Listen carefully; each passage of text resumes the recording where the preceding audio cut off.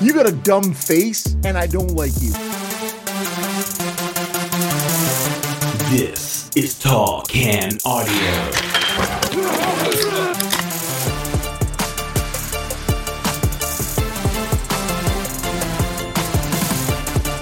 Another week, another episode of the Tall Can Audio podcast coming to you from our studio in beautiful Bytown, Canada. My name's Matt. His name's Rob. You can follow us on social media at Tall Can Audio. How's it going today, man? It's frigid, Matt. It's frigid here in beautiful Bytown.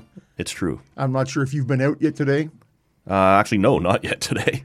But making my way to the studio, yeah, with the wind chill, it's about minus 12. Mm-hmm. Blowing. Man, it feels... I'm feeling a little bit of, regret over many things, really, but we'll just focus on the one thing that's front of mind right at this moment. All right. Pool got closed, all that stuff, beautifully done. Bam. I'm like, man, I'm doing this. I got my eaves troughs done, cleaned out, good to go.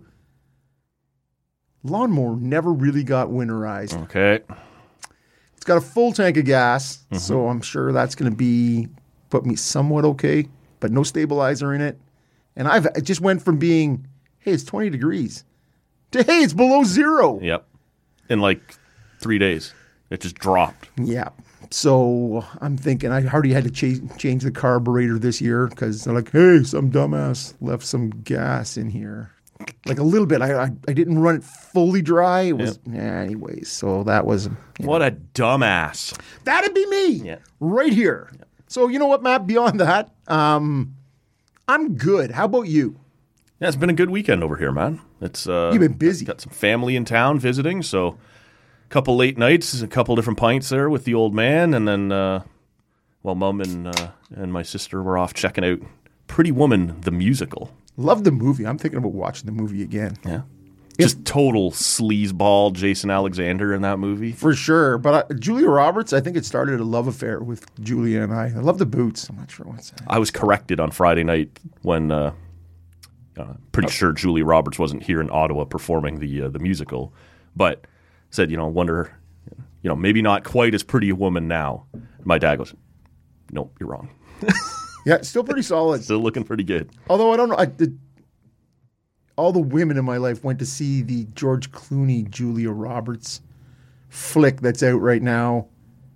And the women all came back with, no, Julia's not looking so good. Oh, no. And I said, come on now. Are you guys really the best judges of what's good? And they're like, her wardrobe was not very appealing. And it wasn't good for blah, blah, blah, blah. And I'm like, all right, you know what? We'll just go with that. Yeah. I know what I like. Yep. You know what you like. Do it. I like to have a beer. I like beers too, Matt. Let's do that. What are we drinking today? I just poured myself, and it's looking gorgeous from here. Gorgeous! Bam! It is called Velour Noir. Ooh. Cherry Vanilla Stout from Brothers Brewing out of beautiful Guelph. The Royal City, I believe. Yes, the Royal City. Yeah. So this is from Brothers Brewing, comes in at 4%. It felt like a stout day, Matt, to be honest with you. I was looking through the show beers at home, and I'm like, EPA, IPA, I'm going through IPA again. I'm like, do I not have a porter, stout, something in here? Sure enough, trusty single, cherry vanilla stout. So I'm going to take a pull on this and let you know how it goes. Okay. What do you got? I'm into the Flying Monkeys Brewery. Oof. You're not a fan? I don't know if that was a shot at your first sip on your beer or the brewery or... Last Flying Monkey? Yeah. Yeah, last thing I had was that orange creamsicle thing. Oh, yeah, Episode 1000 here, and man, that put me... Turned you off a little. This is called The Monkeys Are Revolting. Yes, sire, they are. It's a session IPA. And I wonder when I look at the name, is this a description? If you're looking at the monkeys, like, ugh, they're revolting. Or is this a statement? This is an action that the monkeys are taking around the brewery now at the Flying Monkey Brewery out of Barrie, Ontario. So I'm going to ponder that for a while, man. Like that'll stick with me. One of those existential questions that it's a session IPA, 4.5%. It's Grey Cup Sunday, so we're trying to start easy here, right? It could be a bit of a haul through the afternoon and the evening. So a session IPA is probably not a bad place to start. So we'll see what the Monkeys Are Revolting's all about here. So it sticks with me always. It's do you remember the cartoon The Wizard of Id? Not at all. All right. Yeah. It takes place sort of in medieval times. But yeah, it would be an older and anyways, it's somebody coming in and saying, "Sire, the peasants are revolting." Mm-hmm. And he's like, Yes, they are. So that's very much in your wheelhouse. And so that stuck with me all these years. So what do you think of that session IPA? Crisp. It's crisp. And it did say it would remind you hard of that kind of West Coast IPA feel. And it's bringing that quite a bit. Very hoppy. I don't know. Kind of nice, man. I'm enjoying that right now. Like I said, could be a long afternoon into the evening, so we'll try and take it easy here, although it's almost always now. The shows are always 2 beer shows. For sure. I'm counting on it. I've already got a third of that guy down, so it won't be that long before we're... Now, this comes in at 4%, so nice and light. Yep. But it's a stout. Yep. I'm impressed by the creaminess of it. Like, really, it's got a good head. It's been poured for 5 minutes now. Yep. Still holding the head, and it's creamy. I'm not getting a pile of cherry, but I am getting a subtle vanilla that makes it quite tasty. Okay. So, not bad. Brothers. We were going to... Look, we got lots to talk about. It. The hockey front, the Blue Jays made a big trade this week. We got lots to get to, but I want to start with Twitter. And before we do, I want to... Because we got some feedback on this. And not to mention that I enjoyed it quite a bit. Yeah. I want to circle back to the end of last week's show and play just a quick clip for the good listener who may have missed it.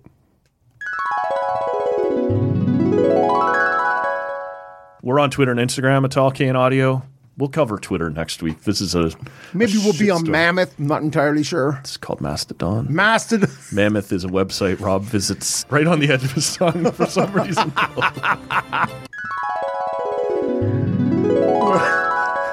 I love the way back music. Yeah. First of all, that's excellent.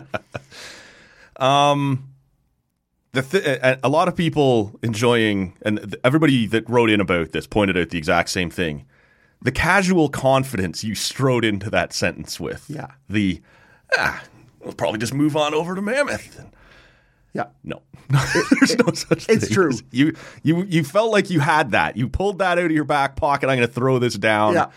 It's 100% true, right? And so if Mammoth is some website devoted to well-endowed men, I don't know. There was some speculation on that too in the replies of what was Mammoth. Is it on the male side? Is it something on the female side? And you know what? Who cares? Yeah, you do you. It's probably got something for everybody. Yeah, you would think, come on, man. If that's large. Your title for sure. Elephantitis of the penis. Whatever you got in mind, it's there. No doubt. So shout out to our friends over at Mammoth. I haven't done anything with it yet, but we did set up this week a Mastodon page. There was, whether it was Thursday night, Wednesday night, it felt very much like that was going to be the night that it all crumbled. The ship is burning. A lot of people had a very much a saying goodbye at the end of high school feel to it. Everybody putting out their other profile links and handles and let's stay in touch after graduation kind of feel to it. It's not likely. No, of course not. All it was missing was that vitamin C graduation. As we go, we remember. You know, he's pretending. He's giving me the stare. I don't know what you're talking about. Of course not. So we've set up a page. It has nothing on it at this point, but I guess if Twitter collapses, you can look for us there. Basically anywhere that there's social media, if we have an account there, it'll be under Tall Can Audio. That is a name bad enough that no one else will have already stolen it from us. You won't have to search for the real Tall Can Audio or Tall Can Audio 1.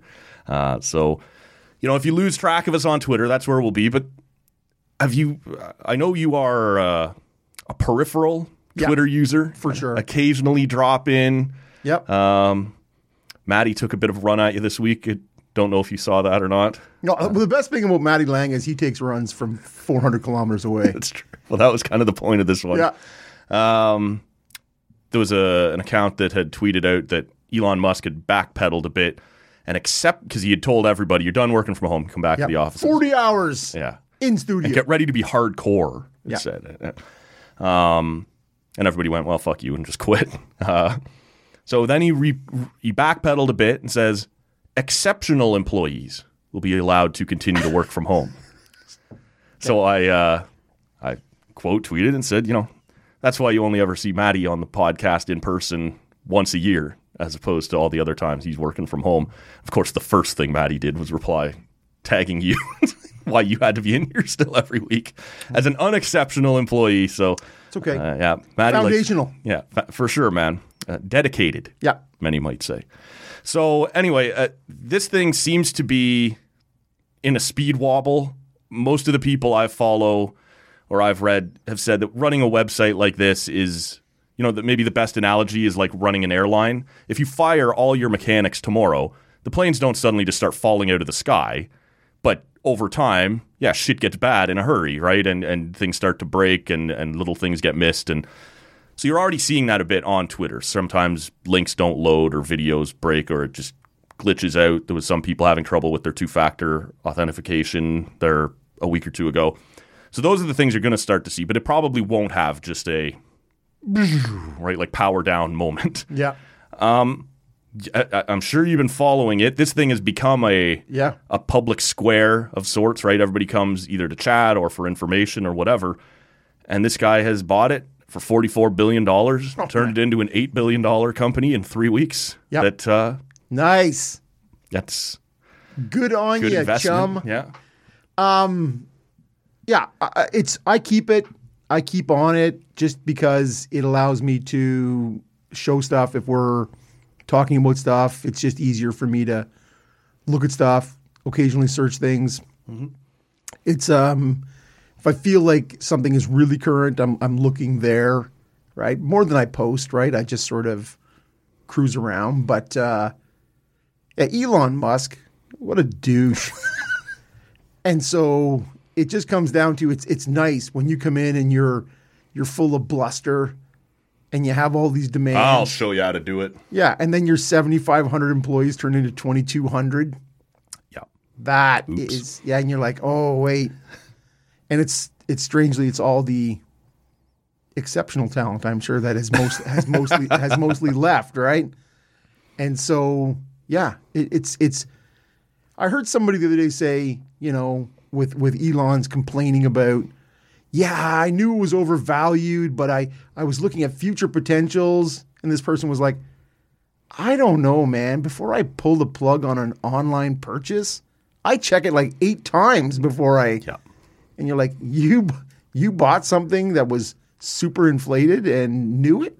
You're not. You're not a great businessman, perhaps. Correct. I don't know if this was a vanity thing. Like, I want to. Here's the problem. You come in with waving all your principles and shit around going, ultimate free speech. Nothing will be censored. Everybody will be back on here. And then all of a sudden, people start pointing shit out, right? Once you allow that sort of stuff. Hey, look, there's a couple ISIS beheading videos. You cool with that, Elon? No, that's crazy. We can't allow that. There's a couple of child porn, videos or pictures put up. Are you cool with that? No, we can't have that. Okay, so you are admitting then wide open, completely free speech, not always a great idea. So I think we can all agree we should stop short of beheading videos and child pornography, but now we're putting a line in somewhere, and you don't want to be the guy that has to do that. No one wants that job. That's a shit job, because no matter where you draw that line, there's going to be someone just on the other side of it going, hey, like, we weren't as bad as those guys. Like, I should be in. It took him into a world he was never prepared for, all for the idea that, I'm standing up for everybody. This is total free speech. And now he's found, just like everybody else that tries to run one of these things, it's not possible. Like, you have to have limits somewhere. And I'm obviously using extremes. Yeah. But just because those are easy ones to pick out. Like, Wow. And he's stuck in the middle of this thing now. It's like anybody who comes, any celebrity who figures they're going to become president of the United States and figure they can Some of them do it. They can just do whatever. And then you go, oh, wait, there's all these checks and balances. And I can't really. No. It's super hard. It's super hard that. I wonder how much of, and I've seen this, and this is where Matt gets to come off as a bit of a crazy conspiracy theorist. Nice. Do it. How much of this might be intentional? We, as the billionaire class, have had enough of you peasants being able to easily organize together, find each other, find news outside of the news channels and outlets we've built for you where we give you the news we want you to have. This is, over here, we pull shit off that Bob McKenzie tweeted and talk about it on our podcast. Twitter was almost singularly responsible for the Arab Spring in Egypt like 10 years ago or whatever. This is a place, this is a website, this is a tool that people have used around the world to overthrow dictatorships and really make a difference, right? To be able to find each other. And obviously, when you have a place like that, the shitheads in our society can find each other much more easily as well, right? We've seen lots of not great movements start online. Yep. But that's sort of the good with the bad of it. And I kind of wonder if he doesn't necessarily mind. He came in for $44 billion. Maybe a couple of buddies quietly helped him out with it. Let the wheels fall off and go, oh, well, didn't work. And just let it die. Yeah, well, that's interesting, Matt. But to me, it's you let that die, but something like Mammoth pops up to distract us. Yeah. And next thing you know, the people are happy. People are always happy. It's like it's like the Romans with their gladiator fights. People are always happy. They don't know how shitty life is. Right. If you give them the odd distraction. Mammoth. So it comes down to something like this just pops up somewhere else, right? Like I think once you have the idea and the technology, it doesn't go away. So yeah, I have no idea. I'm not really willing to venture down that path with you. I think it is a bit. Yep, it is a bit out there, but I like it. I like it for the thoughtful, nature it's been put forward with. Yeah, and even if it's not intentional, I just don't think it's a lovely byproduct. Yeah, I don't think they'd be that tore up to see necessarily see it broken. Well, and for somebody, you'd have to be a real, two-faced guy, Elon, if that's the case, when you are out there trumpeting free speech and, we want to take down fascist Trudeau, these sorts of things. If that's your goal, it seems hard to muzzle everybody with it, right? So that to me it just seems like two sides. Yep. Shave both your face and your ass. Always good advice, man. I do certainly admit it's a bit out there, but I just not entirely out of character. Yeah. No, that's right. That's okay. Your buddy, Mr. Trump. Yeah, buddy. Announced this week. Running again. How are you able to run after being impeached twice? Well, I'm curious. Are you as indignant this time as you were in 2015? No shot. No chance. Clearly not, because the whole time I had to I was just like I kept having to pick my job the whole way through in 2015. So can't be shocked again. You can't shock me like that twice. That being said, when we look at what happened with the midterms and whatnot, I think you're going to have a hardcore, foundation. I would be surprised. Well, if he's allowed to, it's queer.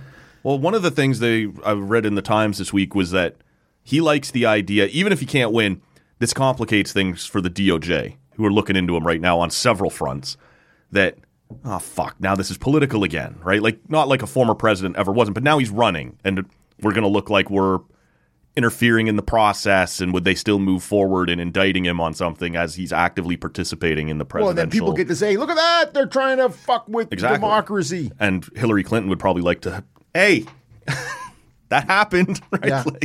Yeah.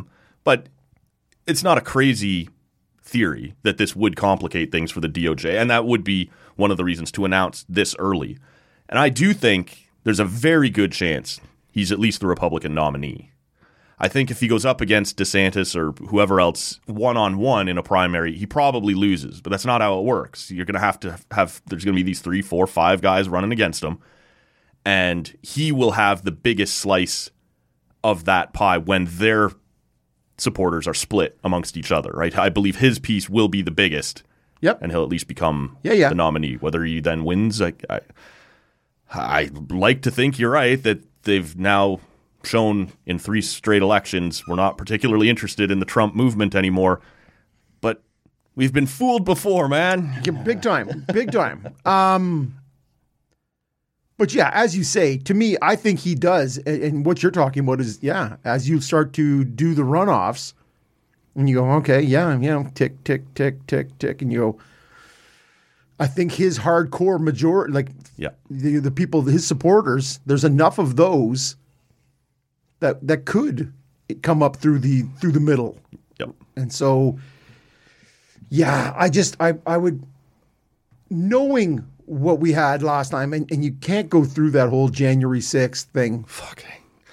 And look at that and go, not only did we have the 4 years where you're like, where you had to, even as a Republican, hold your nose for a lot of things and then go, and then we had that. I would be, well, you would take another notch down in terms of the great American Republic because, man, that is. The beacon on the hill, or what do they always call it? The bright light on the hill. Yeah, bring us your dirty and you're tired and you're. We'll put them on a bus to Martha's Vineyard. Or we'll put them on a bus over to, escapes me now. Sorry, I'm trying to think of Nancy Pelosi's. And that's before somebody take a hammer to her husband. Yeah, no, but they were dropping off busloads of Mexican migrants and. Fuck. Just the sleaziest fucking people. Well, you just go. The people doing it, not the migrants either. You. Before you decide to get in here, it's okay. Yeah.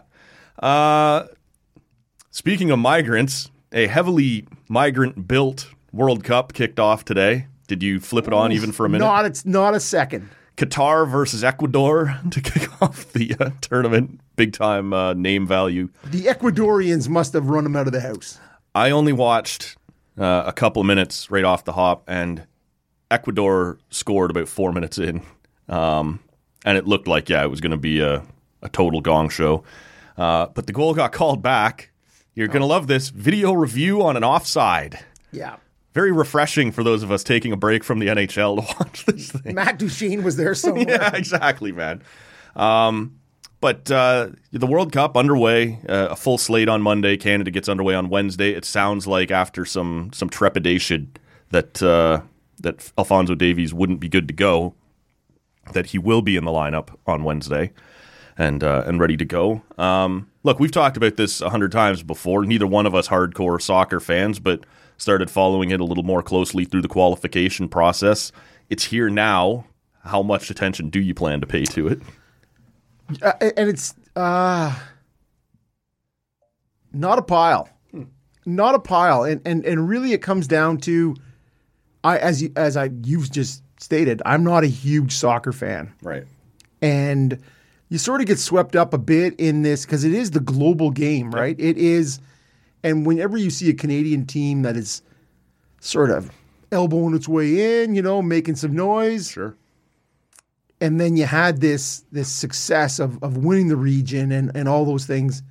And then it immediately turned to squabbling over money and a long time in between, forfeiting a couple of friendlies, losing a couple of other regional games. Fighting with was it Nike or Adidas over not having a new kit. Yeah, and all this stuff, and you just sort of go, it's all shitty. And then all the resurgence of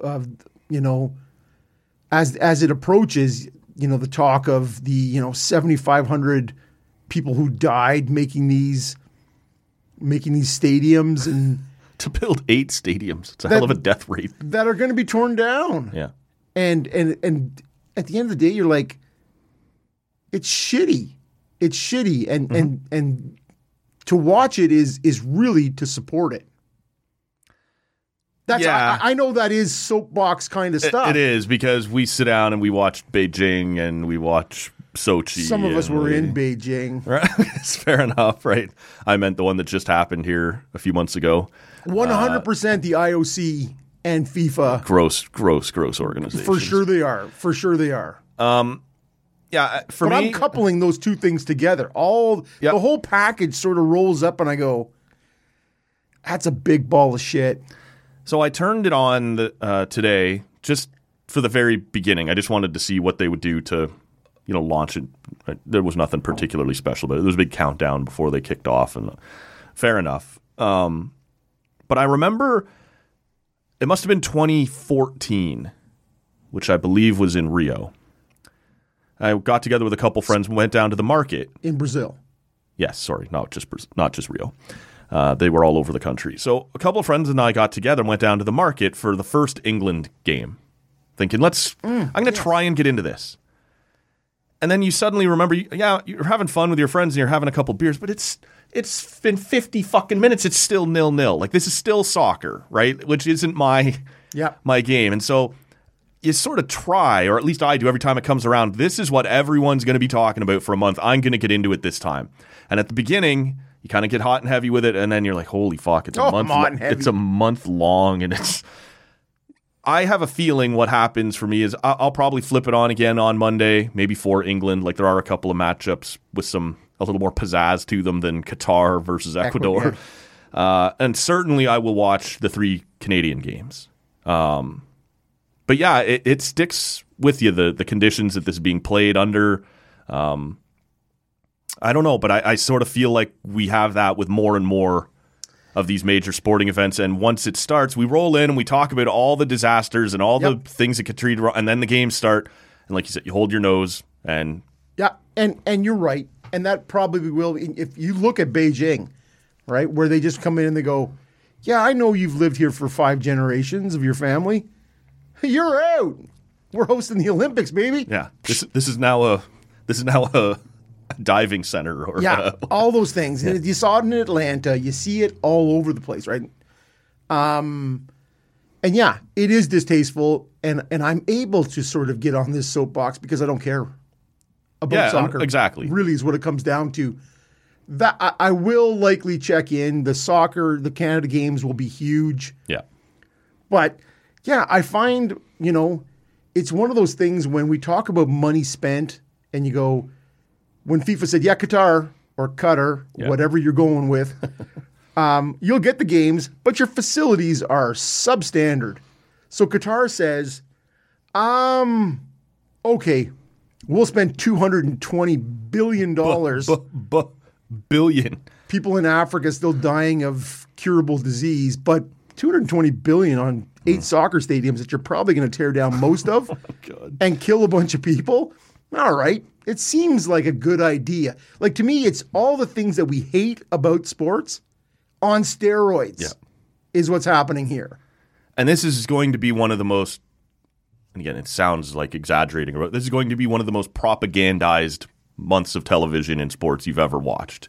The whitewashing, and I guess we use the term sports washing right now. These things, we come in and we legitimize these oppressive governments or whatever by allowing them to come in and then tell you what stories you're allowed to tell, where you're allowed to shoot, all these sorts of things. We'll get into the beer story. It's interesting, but right now there's still there are 7 European teams where the captains have said, I do not care about Qatar's policies. I'm wearing the rainbow armband during the game to support the LGBTQ community who are treated horribly in Qatar. It's a sickness in the brain, Matt. Apparently. That was the direct quote. If you are, in the LGBTQ plus community, that's an illness that you could be cured of. Right. What? So Qatar has told FIFA, no shot. You're not having that here. And these 7 European teams have said, I'm wearing the fucking armband. And they are daring FIFA to do something about it. And so they negotiated again on Sunday. There's been several back and forth meetings and stuff trying to get these guys not to do it. And they failed again on Sunday to talk them out of it. Well, what if we had a different armband. It wasn't the rainbow, but it wasn't. And these countries are holding firm to their credit. But this is the sort of stuff that one of the reporters I followed from ESPN, he was on their daily podcast last week saying, Qatar is telling you if you're gay and you're a fan of one of these teams, like, you'll be safe here. You can come. I feel it. I'm feeling it. I feel gay was one of the things the president of FIFA said the other day. Did you see that quote? No. He said, I understand I'm not Qatari. I'm not African. I'm not gay. I'm not disabled. But I feel all of those things. He went back. Today I feel Qatari. Today I feel Arab. Today I feel African. Today I feel gay. Today I feel disabled. Today I feel a migrant worker. And you're like, what the fuck did you just say? What are you talking about, Right. man? I don't know what he was trying to do, but it was one of the most tone-deaf fucking statements you could ever make while you're standing there beside the Qatari royal family. Who don't care about you. No, at all. And so the point that this ESPN reporter made was that they are saying these things. They don't want you holding hands in the streets and stuff, but they'll say you'll be safe. He goes, I, as a reporter, I would not advise you to come here if that's here. He goes, I can't say for sure what's going to happen, but everything else I've watched them flip-flop on and stand against, I would not feel comfortable advising my gay friends to come here for this thing. Well, and that's gay or disabled, anything else, right? Drinking, right? Like, to me, the whole thing is, I want to go. I love going to a game, having a couple beers, cut loose a little bit, right? Yeah. That's part of. I need a beer if I'm watching in 40-degree weather, 90 minutes of 0-0 football. I better have a beer. Yeah, no, and the thing is, I get you don't have to have a beverage, but it's nice, right? I know all the Euros, especially, they love, in the South Americans, really the soccer crowd in general, they love their singing and their chanting. Yeah. And you know, I like to yell and chant, of course, too, but often right out there in the green room. Yeah. So the thing is, the fact that they did it 2 days before. Well, so let's get into that quickly and tee that up. Budweiser is one of the biggest sponsors FIFA has. 75 million. Yeah, and that was always understood was going to be a complication, but we'll figure it out. So they say, we'll let Budweiser set up basically beer gardens or beer tents outside the stadium. You can't drink in the stadium, but there will be, these places outside each stadium, kind of behind the perimeter. So like you've come into the area, but you're not yet in the stadium. You'll be able to have those. And then they show up, and they're setting those up, and the Qatari royal family basically said, and I can't remember, I think they're calling it the Supreme Committee, which is like, wow. Sounds like Star Wars. Honestly, that's too prominent. You got to move those. We want them like around back, or like, essentially, they don't want their citizens seeing, man, drinking looks like fun. Yeah. Wow. Those people appear to be having a very good time. I should try that. So they're going to move them. And then, 2 days before the event starts, fuck it, you can't have beer here at all. We're just not going to allow it. It's gone. No Budweiser setups anywhere. You're just not going to have it. And again, like it seems like a minor thing, but this shows you that these people are running the show and they can just decide on a whim what's going to happen. And you're right. It sounds sad to say I can't enjoy a sporting event without a beer. But if I just spent, what our good buddy AJ spent to buy 29 games, flights over, accommodations, and you change things at the last possible second, fuck you. Like it's a bad look, man. He's a guy though who's due to lifestyle changes. He already said he knew he wasn't really a drinking holiday. Right? Yeah, he's a beer a day kind of guy. So me, I like to rip it up. Of course, man. But it does come down to 2 days before you're like, you already have everything's going here. You can't pull it out now. No, we're a go. Yeah, and so it's so transparent. I don't really care. And so to circle back even around to what that reporter from ESPN was saying, like they're showing you they're going to do whatever they want. So If they show up and you show up with whatever and they don't like your rainbow shirt, yeah, you may find yourself in a Qatari prison after them swearing for whatever it's been 10 years since they were awarded this. Yep. We are going to be welcoming. Well, maybe we won't be. Well, because you have it now. Well, I'll say whatever I need to say up front. Yeah. It's like a kid, like a teenager. Yeah, I'll tell you whatever you need to hear. Got it? Perfect. Everything's done. We're on the way. We're running friendlies. Oh, by the way, Fuck you. that's not happening. That's not happening. Oh, you don't want to do it here? Let's see you pull it out. No. Okay, guess what? Ball's in my court. We're doing it my way. And if nothing else, and it's coming hard on the heels of the last World Cup was in Russia. 2018, I believe it was 2018. Yep. You're like, man, you have now taken it to a couple of moral toilets. Yeah. And you're fine with that. You know, you made $5.8 billion. And America next. Yeah, $5.8 billion, and now you're Moral toilet. anticipating making $6.4 billion on this one. It's again, we talk about it, all the things we hate about sports. This is it, just the volume cranked way up. And like I said, the Qatari government and the organizing committee, the Supreme Committee, has spent hundreds of millions of dollars on like retired CIA agents to say who can we sway, who will say nice things about us. Fox Sports on their Tee Up show there on Saturday was talking about how far the Qatari government has come, and how they're trying to. As soon as the World Cup is out of there. Yeah, they're going right back to what they've always been, and will have just spent a month, I guess, talking them up, right? And these former CIA agents that they hired, these former other journalists, other influencers around the world, they've gone out, they've researched, and they've figured out who can we pay off to tell a story we'd rather have told right now. And look, I have no doubt that the attention being on them has helped a little in terms of the way the workers were treated and things like that. But to think that this country has suddenly turned the corner and is now going to be this beacon of freedoms, and I don't know, man. Like, that's a hell of it's going to be kind of gross over the next month to hear some of the things that get said that you're going to have to. So I am going to try and not watch. There you go. And for that reason, really. I don't care, and I'm going to state that right up front. Yep. I do love a Canadian story, and this has some potential to be an interesting.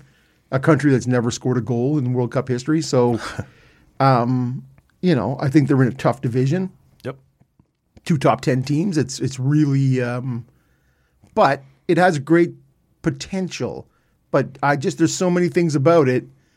And because I don't care, it allows me to be a bit more hard line on my stance on FIFA. We've hit the quarter pole in the NHL season. And, at this point, there's always some things. It's still early enough that maybe some of these things aren't real, but we're getting kind of, this week is American Thanksgiving, I believe. Yep. That's sort of that, teams that are in, and teams that are out are out. Yeah, quarter pole. Yeah, and so, we wanted to talk, I guess, just a little bit about who is surprised, who's kind of jumped out at you, either in a good or a bad way. And I don't know, this was your topic. Why don't you lead us off, man? Who's jumping out at you early on? Yeah, well, and I was really looking at this from a positive, because I live in a negative little spot here with my team. So I thought I could shelve that for a week and look at things that I didn't anticipate, or like the idea that Connor McDavid is leading in points. Not really. No. Not a surprise. Although his 16 goals that's a bit of a surprise. Is one of those things, right, where they talk about and they reference the whole, when Crosby came in, they're like, oh, Crosby can't score. He's a setup guy. And he's like, all right, 50 goals. Fuck you. Bang! Yeah. Right. Gretzky, same thing happened, right? He's like, oh, okay, just a setup man. 92 goals. Well, it's almost like McDavid looked around and said, nobody's talking about my 2 assists literally every game anymore. Yeah. I'll just score a goal a game now and see if you people will talk about that. Yeah. Just do whatever the hell I want. But that being said, that's not the surprise. Connor McDavid being good is not a shock. Oh, Leon Draisaitl and Connor McDavid 1-2 in scoring. Erik Karlsson as the third, depending on what you look at. Pasternak may have passed him. But to be in the third or fourth highest scoring with 28 points, Erik Karlsson as a defenseman, That's crazy, right? On a terrible team. On a terrible team. And all the rumors that come with that to me is a surprise. Mm-hmm. I look at two teams that I wasn't sure were going to make the playoffs. Now, did I think they were sort of going to be in sort of that 4 or 5 spot in their divisions in New Jersey and Boston? Right. Those are crazy stories. And a lot of the underlying numbers in New Jersey last year, they weren't this good, but they were better than the team was. And they used, 6 goalies last year? Like, they got absolutely wrecked by their own goaltending. Well, they're on their third string goalie right now. Yeah, it's true. Who beat Toronto and Ottawa back to back. It's a good trip through Ontario. Yep. He, or New Jersey, is sort of one of those teams that everyone, said they're going to be better. No one said this, but they said, they're going to be better. And Boston, I think they're 12-2 right now, or something stupid like that. 16-2, Matt. There you go. And they did most of that without McAvoy, without Marchand. And you go, those are Marchand's a top 10 scorer in the league. And McAvoy is a Norris Trophy candidate defenseman. Yeah. You're off to a 16-2 start. Here you go. Here's a couple all-stars. Why don't we see if you want to get what that does for you? They have been maybe not as surprising as New Jersey, just because they were already a good team. But I think doing it without those guys is just fucking unbelievable, man. And all those points that you've banked now, especially if you're Boston, you only got to go 500 the rest of the way, and you'll probably still be top 2 in the division. All those points you just keep in your back pocket. And they're 11 up on Toronto. Yeah. Right now. You're second, yeah. Well, and the other thing is, when I look at I was just looking at the standings this morning, and I'm like, there's 8 teams at the bottom that have either 5, 6, or 7 wins. 8 teams sort of in this 2-win separation.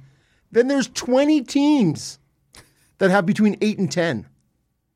And then there's 3 teams, Vegas, New Jersey, and Boston, that are up in that there's some separation.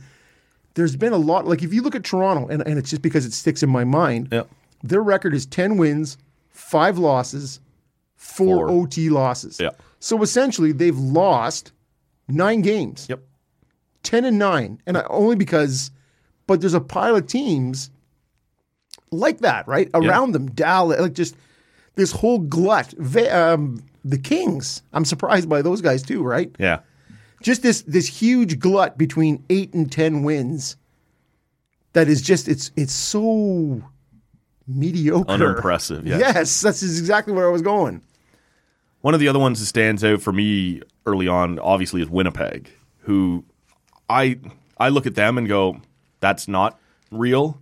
Again, they'll make the playoffs now because of this start, but they're not division leading good, in my opinion. And it just, that defense that they have, again, when you look at their underlying numbers, you're just, oh my God, they get flattened in their own end, and on the rush, teams just go right the fuck around them. What's that like? And even some of their forwards are just atrociously bad in their own end. Mark Scheifele does not back check. And Blake Wheeler. Right. So I look at them and it's impressive, but I'm not sure that one is as real as Boston and New Jersey, and certainly as Vegas. Vegas is fun because I think a lot of people kind of underestimated how beat up they were last year. And so people kind of went, they'll probably be back in the race this year. They were always going to be more than in the race. They were going to contend for that division. And Jack Eichel is back doing his thing. I was actually talking to my dad the other day about Mark Stone. I don't know if you caught, you probably didn't, but during the Hall of Fame game, the Hall of Famers do the quiz with James Duthie, right, on TSN. And so they asked each of them, kind of, who's somebody in the league now that kind of reminds you of you in your prime?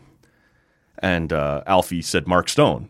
But then he goes on to describe him. He's like, not a great skater, not really a great shot, just, kind of works hard and manages to get it done. And I get it. Alfie is saying that was him too. But if I'm Mark Stone, I'm like, fuck you, man. I'm still here in the league trying to do my thing.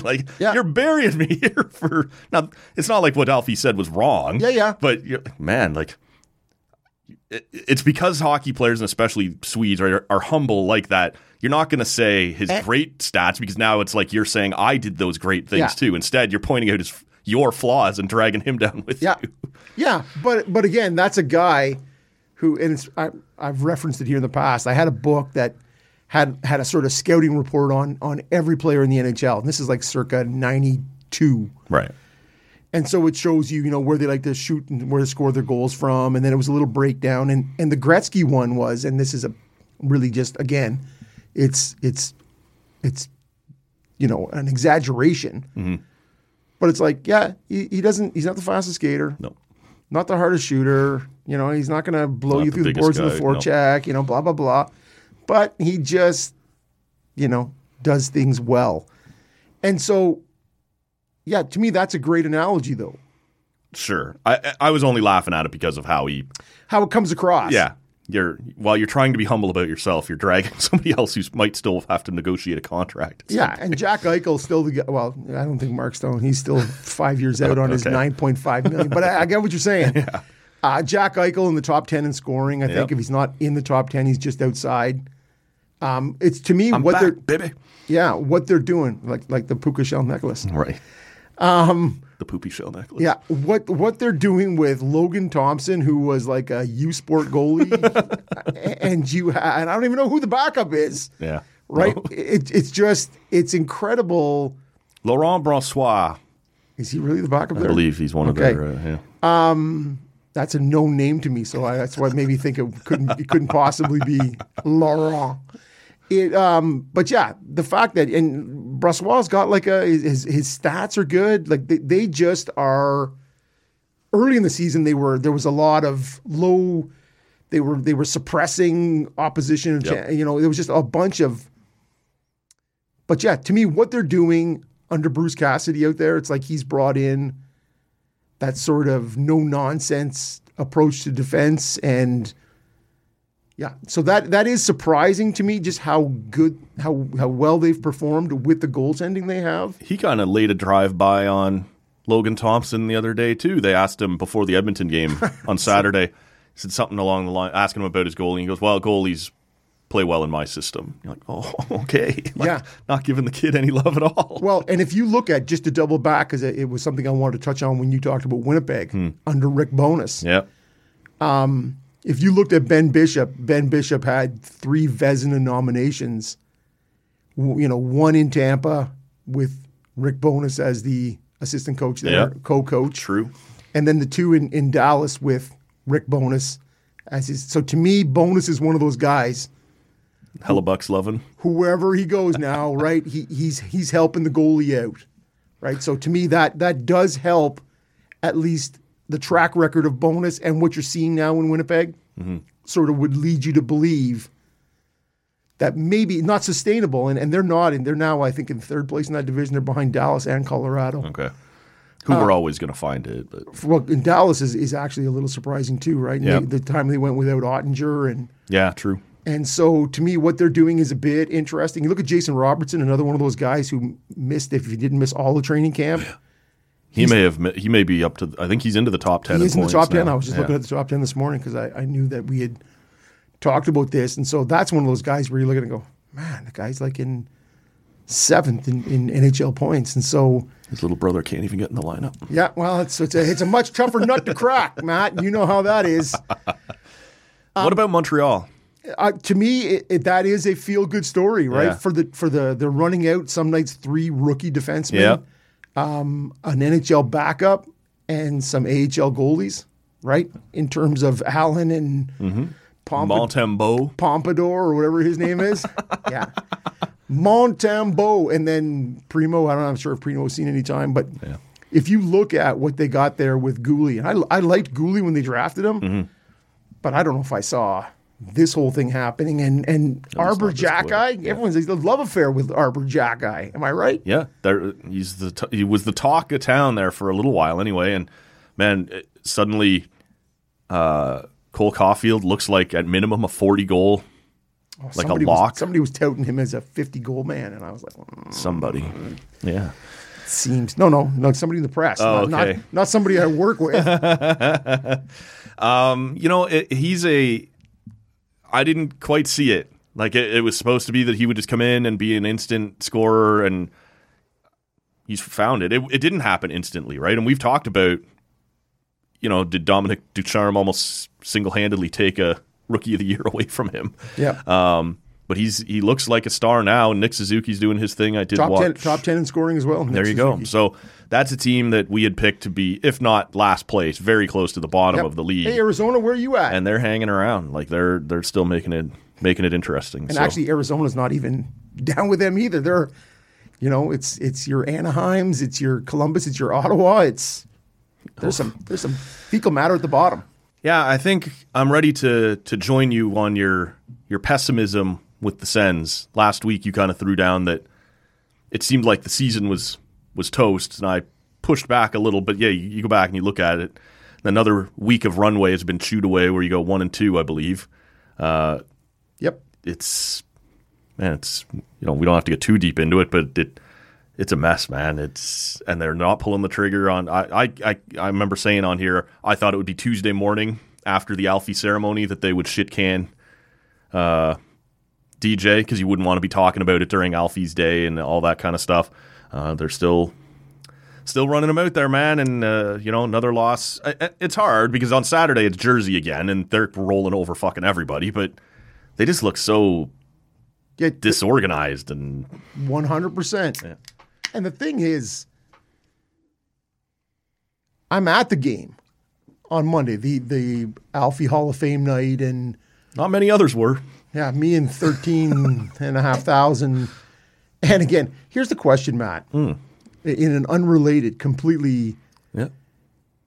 You taking a shit at a hockey game? Not if I can avoid it. Like, what bad dietary choices have you made that have forced you into a cubicle to take a smash at a hockey game? Yeah. Things have gone. If I'm sitting down at a sporting event, 100%. my day has gone off the rails somewhere. Something is not playing out the way it's supposed to be. And I do think about that when you see some of the, every now and then there's a tweet or a thing on SportsCenter of like this crazy new meal they're trotting out at different stadiums or arenas. And you're like, I am not taking my chances on your seafood taco that was made by a 14-year-old behind the counter at a hockey arena. Heads up, Tony Buds. Not happening, man. Okay. I am not putting that in my system. Yeah. So I need to be in a safe place. Yeah. How about clam chowder and a ciabatta bun? How about that? Can we get behind? So again, I'm there. We're all queuing up, and there's a guy who's gripping the bowl and just shouting out, and you're like, man, it's the worst. It's the worst for everybody else involved. Anyways, I just wanted to that. And then the end of the night. So the idea was the game started early. Yeah, so that 5:30 Alfie start. Yeah. And again, so 5:30 start, so people don't start rolling. Like, it didn't really get to its full capacity of 13,500 until early in the second. Yeah, people are at work, people are at school, haven't had dinner, whatever it might be. It's hard. Then the Islanders go up 4-2 on an empty netter, and then 8,500 head to the exits. Yeah.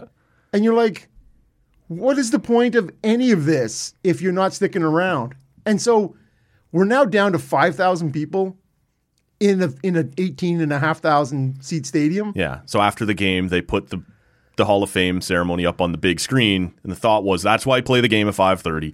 Everybody can stick around after the game and watch Alfie. So it was predominantly a young crowd. Like, it was, and I mean young as in young families, right? There was a lot of kids, sort of 4 to 7 with their families, and it was sort of nice. Whatever the 5 or 6 you got there. Maybe one benefit of that early start? So we're watching the induction, and there's a guy, I don't know, half a section away from me. He's in the next one, but he's about halfway down. Yeah. Wearing a Leaf jersey. Legend. Yeah, and so, and I want to say this respectfully. I don't know if the guy was hammered or if he was maybe intellectually delayed. And I mean that sincerely. Not just his Leaf jersey. Not just his Leaf jersey. Okay.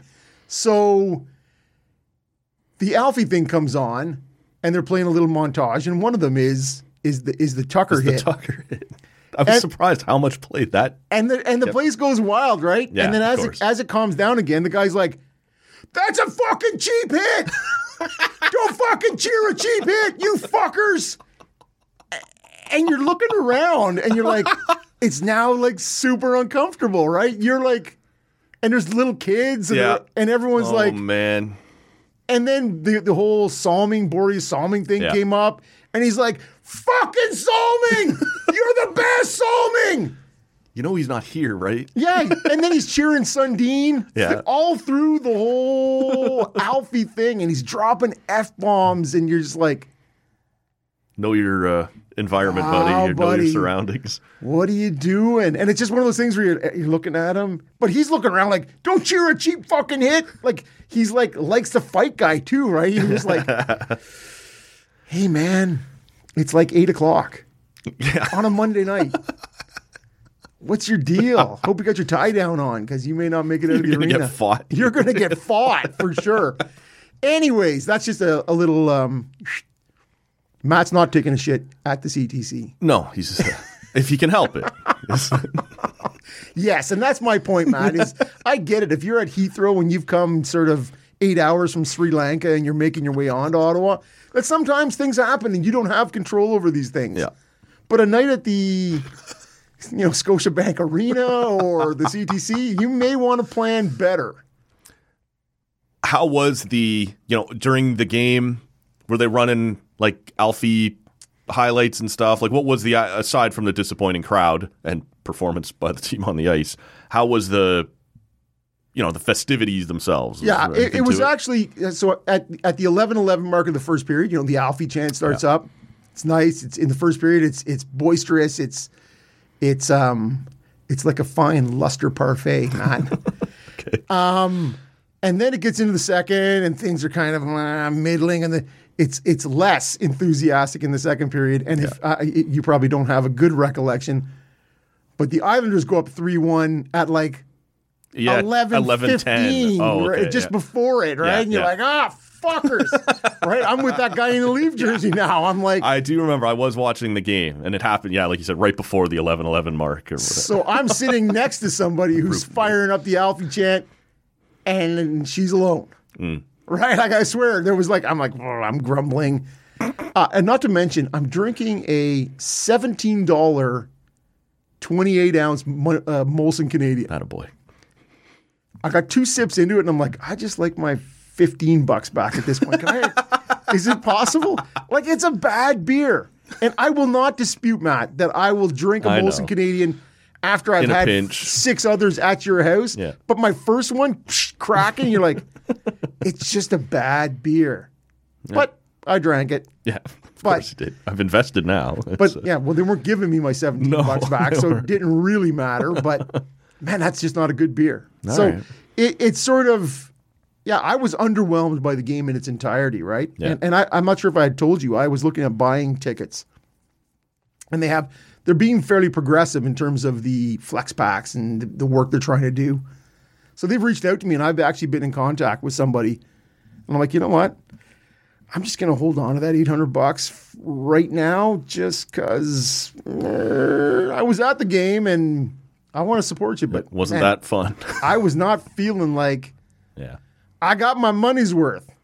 So could you, when Alfie comes on to speak, you can hear him well? It's all pumped in nicely. It was perfect. Yeah, the sound was good. Everything was nice. But as soon as he was done, everybody's well, they shut it off. They're like, thanks, come again. Okay. See ya. Yeah, it went black. So it was just the Alfie thing. You don't have to go home, but you can't stay here. And now I live close enough. I was home to see the 2 Sedins, and so I didn't really watch much more after that. I watched Herb Carnegie's daughter, who I thought made a really really good speech. I thought she was well spoken, and the interview they played, I never got the answer on why Riga Salonen was not there. She did not come over for any of the festivities, but they played an interview that Cheryl Pounder did with her from TSN there, and friend of the show, Cheryl Pounder. Yeah, but by that time, I was sort of like, I don't really care. But check it out. Yeah. The Blue Jays have assisted. Well, before we do that, got another beer to get into here. Yeah.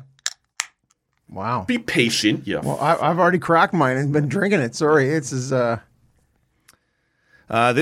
from the Blood Brothers Brewing Company, Blood Light. And, yeah. Out of Toronto, eh? Blood Brothers? Yeah. So it's a 4% pale ale. And it's actually called Blood it's Light? called Blood Light, yes. This is one that Bunda was in this week. Brought over a couple of blood brothers and left them for me. So, this is one of those. I've never had this. Almost anything I've ever had from Blood Brothers I've enjoyed, but never tried this one specifically. So we'll see what that's all about. Teo. Hot cross buns? Hot cross buns? Steve Bunda. Oh. Anyways, I am drinking I went in a separate direction here. I am drinking a lemon pepper Belgian wheat IPA. Wow. From Four Rivers out of Bathurst, going on there. New Brunswick. There is a lot, but there's not actually a lot happening in the beer. It comes in at 5%. It's to me, it's not even really coming in as an IPA. It's just sort of, there's not much happening with it. All right. Tastes a slight upgrade from my Molson Canadian.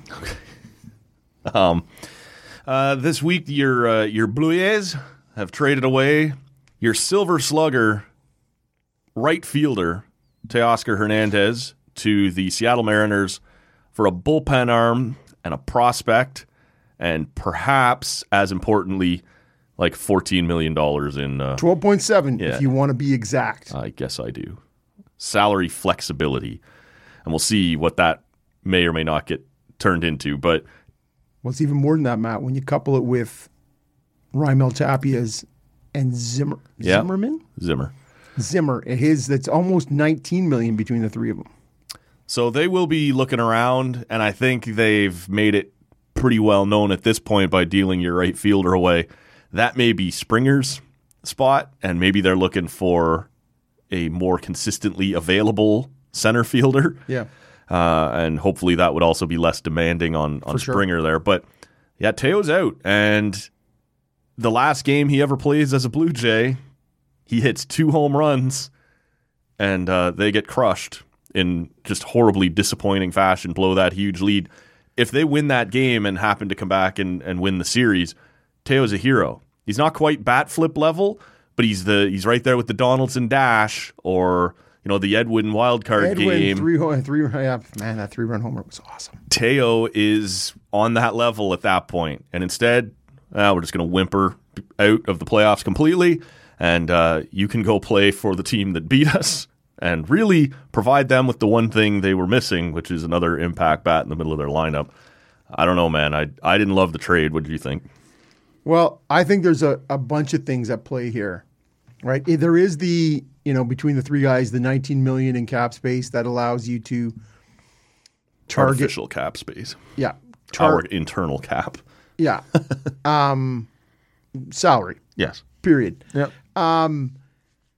But it also, I think, it brings back an arm, not a closer. No. Right? But a sort of a mid-leverage kind of, now a guy with a lot of swing and miss, which is clearly what they were missing. Yeah, it's trending in the wrong direction. At one point, he was up around 96 consistently. Last year, to start, he was down more like 94, 95, and by the end of the year, he was at 93. So you're going to want to know what that's about. Right. Splitter, slider, the nice combo to back it with, right, to make that 94 look really good. Yep. To me, this was as much about freeing up the money and maybe not to be disputed, and I haven't seen it anywhere, but I don't know if they're super sad to see a member of the Barrio go. Yeah. To see a little bit of change in that happy-go-lucky, smiley-faced dynamic that happens down at the end. You did trade away one of the most popular guys on the team, and Vladdy had a video on his Instagram. He was not happy that this had happened. And I mean, no one's ever happy, but I don't know. Zoob's tweeted out there this week. Anytime you have a chance to trade away a Silver Slugger and disappoint your franchise player in the same move, you got to pull the trigger. Yeah. So I don't know. I don't think you're necessarily wrong. Maybe we were breaking up the click there and trying to send a message. But it has its risks when you do that. Of course it does. But at the end of the day, this is a team that in 2 of the last 3 years has got to varying degrees smashed in playing 2 out of 3s, right? Yep. And you can't stay with what you got. Like, to me, this is, and you weren't trading Bo or Vladdy, right? Those weren't happening. No. So it comes down to now. I was reading a bit by Shai Davidi, and he was saying, yeah, when you look at what this brings back in terms of a 2-time Silver Slugger and a middle of the lineup guy, and this is what you get: an A-ball left-hander and a mid-leverage reliever. It's underwhelming. It's underwhelming, but to me, it's a bunch of. It's hard to judge, right? Till we see how they spend that money, right? And so we'll see. If you go out and get like a Brendan Nimmo or something to play center field for you, left-handed bat, maybe it makes sense, right? And you're trying to build the best team, but and again, Davidi went through in terms of free agents, right? It seemed to be a smorgasbord of Scott Boras guys, right? Mm-hmm. Whether it was Nemo, whether it was Bellinger or Gallo, right? Yep. These are the three names. Oof. Joey Gallo, not super interested in Gallo. Yeah. Well, they were talking about really how that may become more of a fit or less of a fit depending on what happens in the post-shift world. Yeah, true. So that kind of thing. And then you look at the trade options, right? When you have, and it becomes more, I think, interesting now when you look at the catcher dealing from, a position of strength and go, little extra money, still with a little trading from a position of strength, and you go, but it really comes down to if, between Kirk and Hernandez, that's got to be almost 80 games of 4 hitters, right? Guys who hit in your 4 spot. Yep. You go, man, that's a lot to ask, right? When you're talking about. Oh, for sure. Like there's a lot of unanswered questions right now, and it's not a finished puzzle. It is still very early on, so we'll see. But you'd almost like to have seen, let's say it's going to be Brendan Nimmo, that happened right away after the Teo trade. Like you knew it was in your back pocket, you just had to free this up, as opposed to sitting here going, well, we hope we get something, right? We pulled the trigger on one and we probably shouldn't have, and it blows up in your face. Like it's too early to say that that's what's going to happen, but yeah, you're open right now to criticism for sure, because the team, undoubtedly, the team is weaker right now than it was at the end of the season. That doesn't mean it'll be weaker when you get to spring training, but it is right now. Well, you saw Ross Atkins. Did you see Ross Atkins on Tim McAuliffe this week? Yeah, he's always very reassuring. Yeah, but just in terms of, and Tim asked him the questions, right? Are you happy if you started today with an outfield that is Gurriel, Springer, Biggio, Merrifield, sort of Lucas, I'm not sure. Yeah. Prospect coming up. And you go, is that, and so he didn't answer yes or no. He just, Atkins sort of. I'll answer.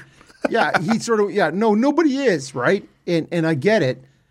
But it comes down to this is not the finished product. And I have shit on Shatkins a bunch of times, right, through their years.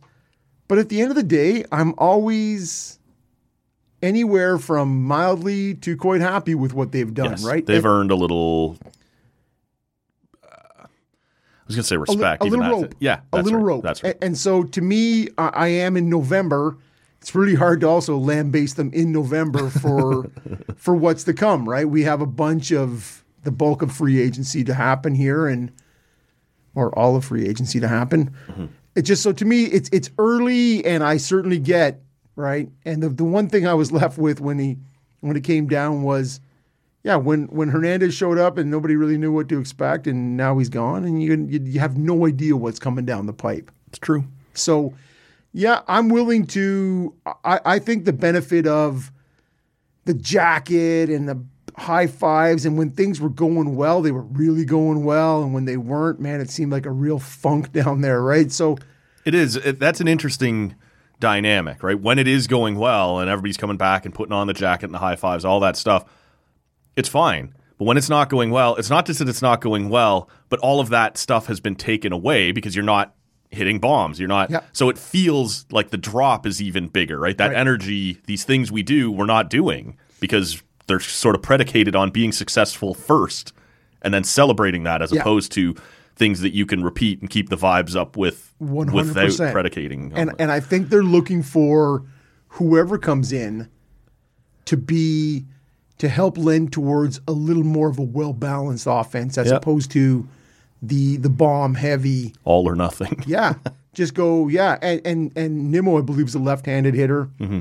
And that sort of thing. And you go, can you bring us more of a on-base, left-handed center fielder, somebody who's going to give us a little more balance up and down the lineup as opposed to being so... Yeah. He would be a great fit if the Mets are going to let that guy walk. Well, they're going to bring in Aaron Judge, so it doesn't matter. Sweet. I hope they do. Yeah, so who doesn't? Who doesn't? Well, before we get out of here then, we'll talk a little bit about this. Most of you, well, all of you will hear this after it's done, but it is Grey Cup Sunday as I sit here in my sweet early 2000s vintage Argos jersey. Jumped on the bandwagon for the day, just as I did when we went to the game up here. I wore the red-black jersey. Yeah. The red-black jersey when we had went to those. I was thinking over about that to Riderville. Riderville with all the chicks in the Fuck, it was awesome. in the white miniskirts and the skin-tight jeans. Riderville. Yeah, the place to be on a Saturday night and Grey Cup weekend. And when Bunda was in here, we were talking about this a little bit. Pleasantly surprised by the Argo party that night too. You kind of The boatyard. Yeah, you kind of equate the Argos not having the big fan base. Maybe they don't travel that well, right? Because you don't see big crowds in Toronto. It was small. It was small, but it was a hell of a party. Well, we conga lined right out of there, right? We showed up. We had 2 or 3 drinks. You, Maddie, and I. Yeah. Did I say You did say something that sounds similar to drinks, but drinks? Just want to be careful. There's an R in there, but they had some blue curacao. yeah, I was just saying, like shots they were handing out. Yeah, and and so they had some people up on stage, and that was the first place we hit. Yes, yeah. And you're right, it was small, but it was mighty. Yeah, they were having a good time in there, and we had to wait in line. Like it was to get it, and we hit that Calgary one afterwards. It kind of sucked. Boo! It was very corporate, like we were at a golf tournament. Yes, exactly. But then over to Riderville, and that was a blast. Oh, and sure. it ended with the good '90s dance tunes. Yeah. I got my hand Video in dance my party. hand. Yeah, Rob was just giving her. Yeah, man, I was late. It's the last stop in the evening, man. Yeah. I was loving it. As we sit here today, slightly less, slightly lower energy. Way. But this is one of those things that I always still, even if, my interest in the CFL kind of wanes through the season as the Red Blacks fall apart annually, now it seems, I still get up for the Grey Cup. And, Championship Sunday is a big deal. I will watch. I'm all in on Hamilton tonight. Okay. Well. Or BC. Okay. Yeah. Those would have been the more fun. Love the Eskimos. They're not a thing anymore. So I get into this, and I still, like, every year, even if like I said, even before the Red Blacks became a thing, I was sort of losing interest in the CFL a little bit. But I'd always watch the Grey Cup. And so we have the dynasty-seeking 2-time champs looking for their 3rd in a row, Winnipeg Blue Bombers. 2-time. Getting ready to take on the lowly Toronto Argonauts coming out of a terrible Eastern division. But with some weapons that could find it for a night. Brandon Banks could do his thing once more. Andrew Harris could do his thing. Could do it again. What's your interest level, man? Are you pumped for the game, or is it sort of It's super low. Okay. Super low. And you know what? It's funny because I've mentioned it in the past couple of weeks here on the show that the pandemic really sort of put the last shit kicking into my faith in the league. Now hold on, I'm going to bounce back with this. Okay. Watching this week, and there was a TSN show on top 10 greatest Grey Cup moments, and there was moments from the Edmonton Toronto game in maybe '87. It's awesome, right? Yeah. It's back and forth. And I remember I went all in on a bet with a buddy. I bet on the Eskimos. He bet on the Argonauts, and Gizmo Williams returns that, and I won a whopping $2. Yeah, man. Right? But I'm showing up on the bus, and I'm like, give me my money. And he gave me a bag full of pennies. It was like 200, 200 pennies. Anyways, that was in November of my grade 9 year, and it went on the top of my locker. And in June that, I took them and beat him to death with the bag. I had to spiral, fling those pennies somewhere. But I loved it, man. Back in the day, I told you before, I got into a couple scraps. CFL's way better than the NFL. But I'm watching this show, and I see the Baltimore Stallions winning the Grey Cup, and I'm like, fuck. That's just one more bag squeeze where you're like, where's the Las Vegas Posse at? And they're the Shreveport Pirates. Where's that? Their "Oh Christmas Tree" version of "Oh Canada." Oh Tannenbaum. Oh yeah, like it's really taken. And then the pandemic and the discovery that they have no money. They're nickel and dime, and it's bungee cords and elastics. And I'm like, and then the local team being shite. Yep. I just need a Christmas miracle or something. Like something has to happen here. I need an intervention in my fandom. Yeah, it's interesting. I throw it back to kind of the mid-'90s is when I really got into, I'm maybe 12 or something like that, 12 or 13. And it's that game, I believe it's at Ivor Wynne, and there's a pile of snow the Argos are playing. I don't remember against you, but it's Flutie and pinball and drumming and... Oh, it's Edmonton. And Danny McManus is the quarterback for the Eskimos. Probably, yeah. Okay. So that would have been like 96, maybe 95, something like that. And 96, I believe. Okay. Like that's my kind of early memories of getting into the league and just thinking that's fucking crazy. But there's something cool about playing in the snow in fucking Hamilton. And 100%. In November, I got into it, right? And I stuck with the Argos for a long time through your Michael Bishops and Arland Bruce the Thirds and just all the way. Arland Bruce the Third. Look at that guy. Law firm. Yeah, exactly. We had...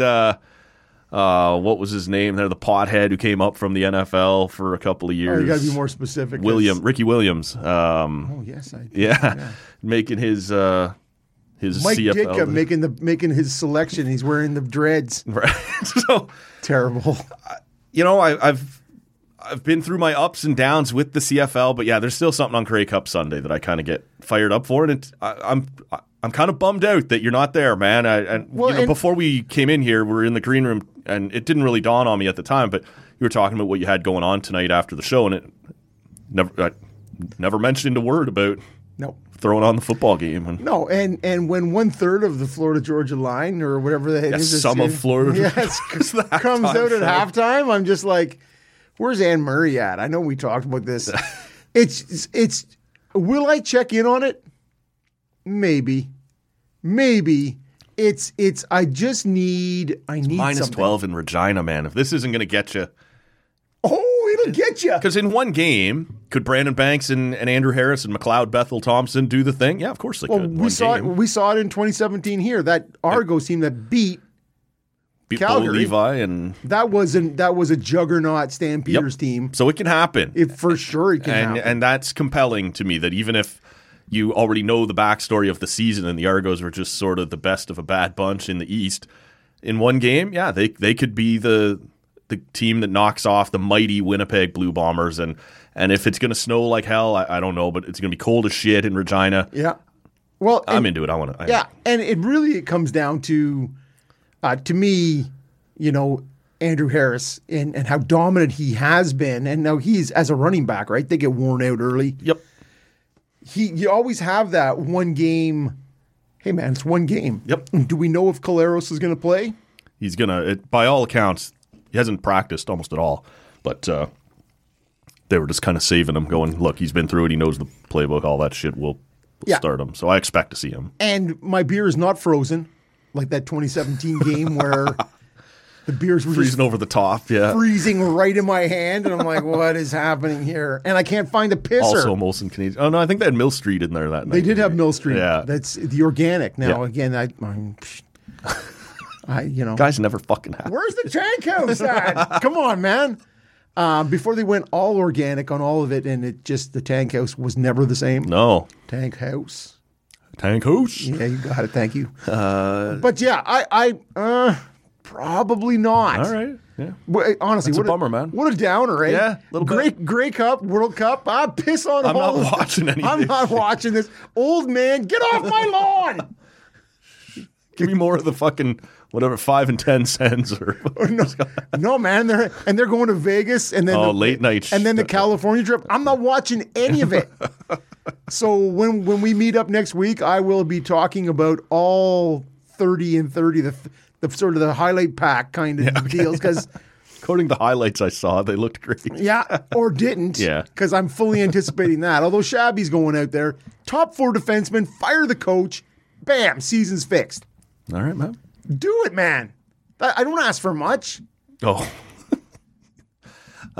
You did just ask them to acquire a top 4 defenseman. Yeah, well, They're out there growing on trees. And it's interesting because we've all seen, New Jersey come through, and Marino was one of those guys that was sort of amongst the fan base talked about. And then they're like, yeah, the guy was drafted by Edmonton, didn't want to go there, and didn't want to go to Ottawa this year either. So we can complain about, why don't you get that guy?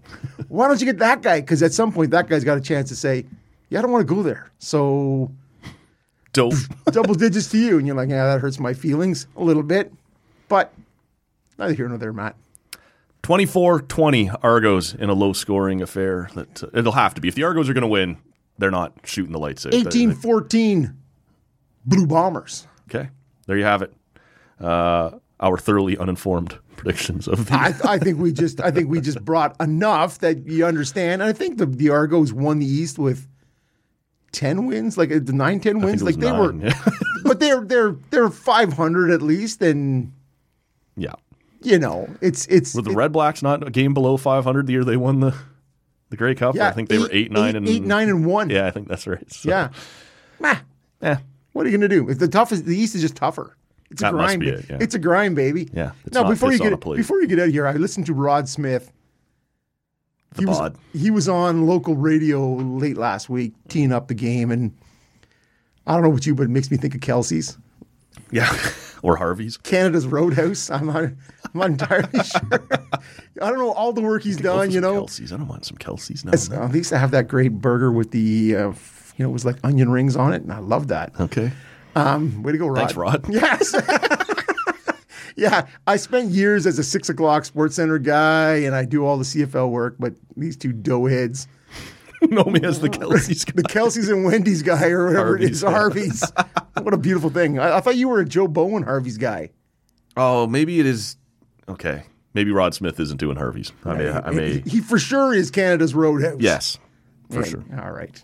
Anyways, So he was on the radio. no, it was really what the voice. It was really what the Kelseys really is where I was going with that. All right. Well, that's fair. Like I said, I could go for some Kelsey's here. Maybe. Probably not on Grey Cup Sunday. It's been a while. Later on this week, stick around. Our pal Dr. Vicky Forster will return to the show. New Canadian citizen.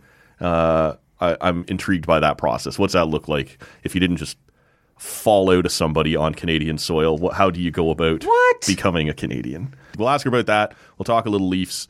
Whatever else comes up. She all kinds of craft beer suggestions from down in Toronto.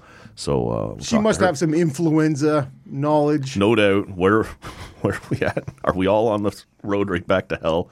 It's masking even help at this point. Is there any point at all? I'm masked on the way in here, Matt. Yeah. No. They're. What are we doing? What was it? Recommending. Yep. We mask, not insisting, but recommending you all mask. Although a good buddy of the show, LSG, Good, Betty. he was over doing some passport work, and so masks mandatory to get into the Yep. passport office. Guy was outraged. LSG? No, Oh, okay. no, somebody there. LSG was dutifully sitting there doing his thing with the mask on. Sure, okay. And the guy's like, I don't want to wear a mask. I'm not wearing a mask.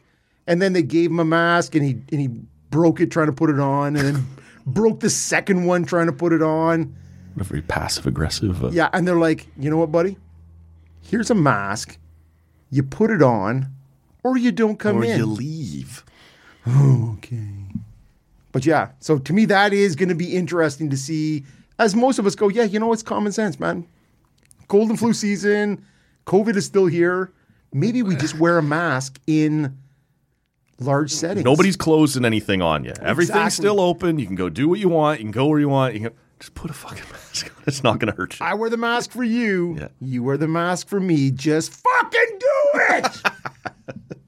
Happy Grey Cup Sunday, everybody. We're out of here. We're on social media at Talk Can Audio. What else do I normally say here? Subscribe to the podcast. In all your normal places. Yeah, wherever you get your on-demand audio, we'll be there. Solid sessions for Matt and I think you need something stronger. Seriously. Yeah. This session, two low alcohol beers got me just fucking ready for a nap here at the end of the podcast.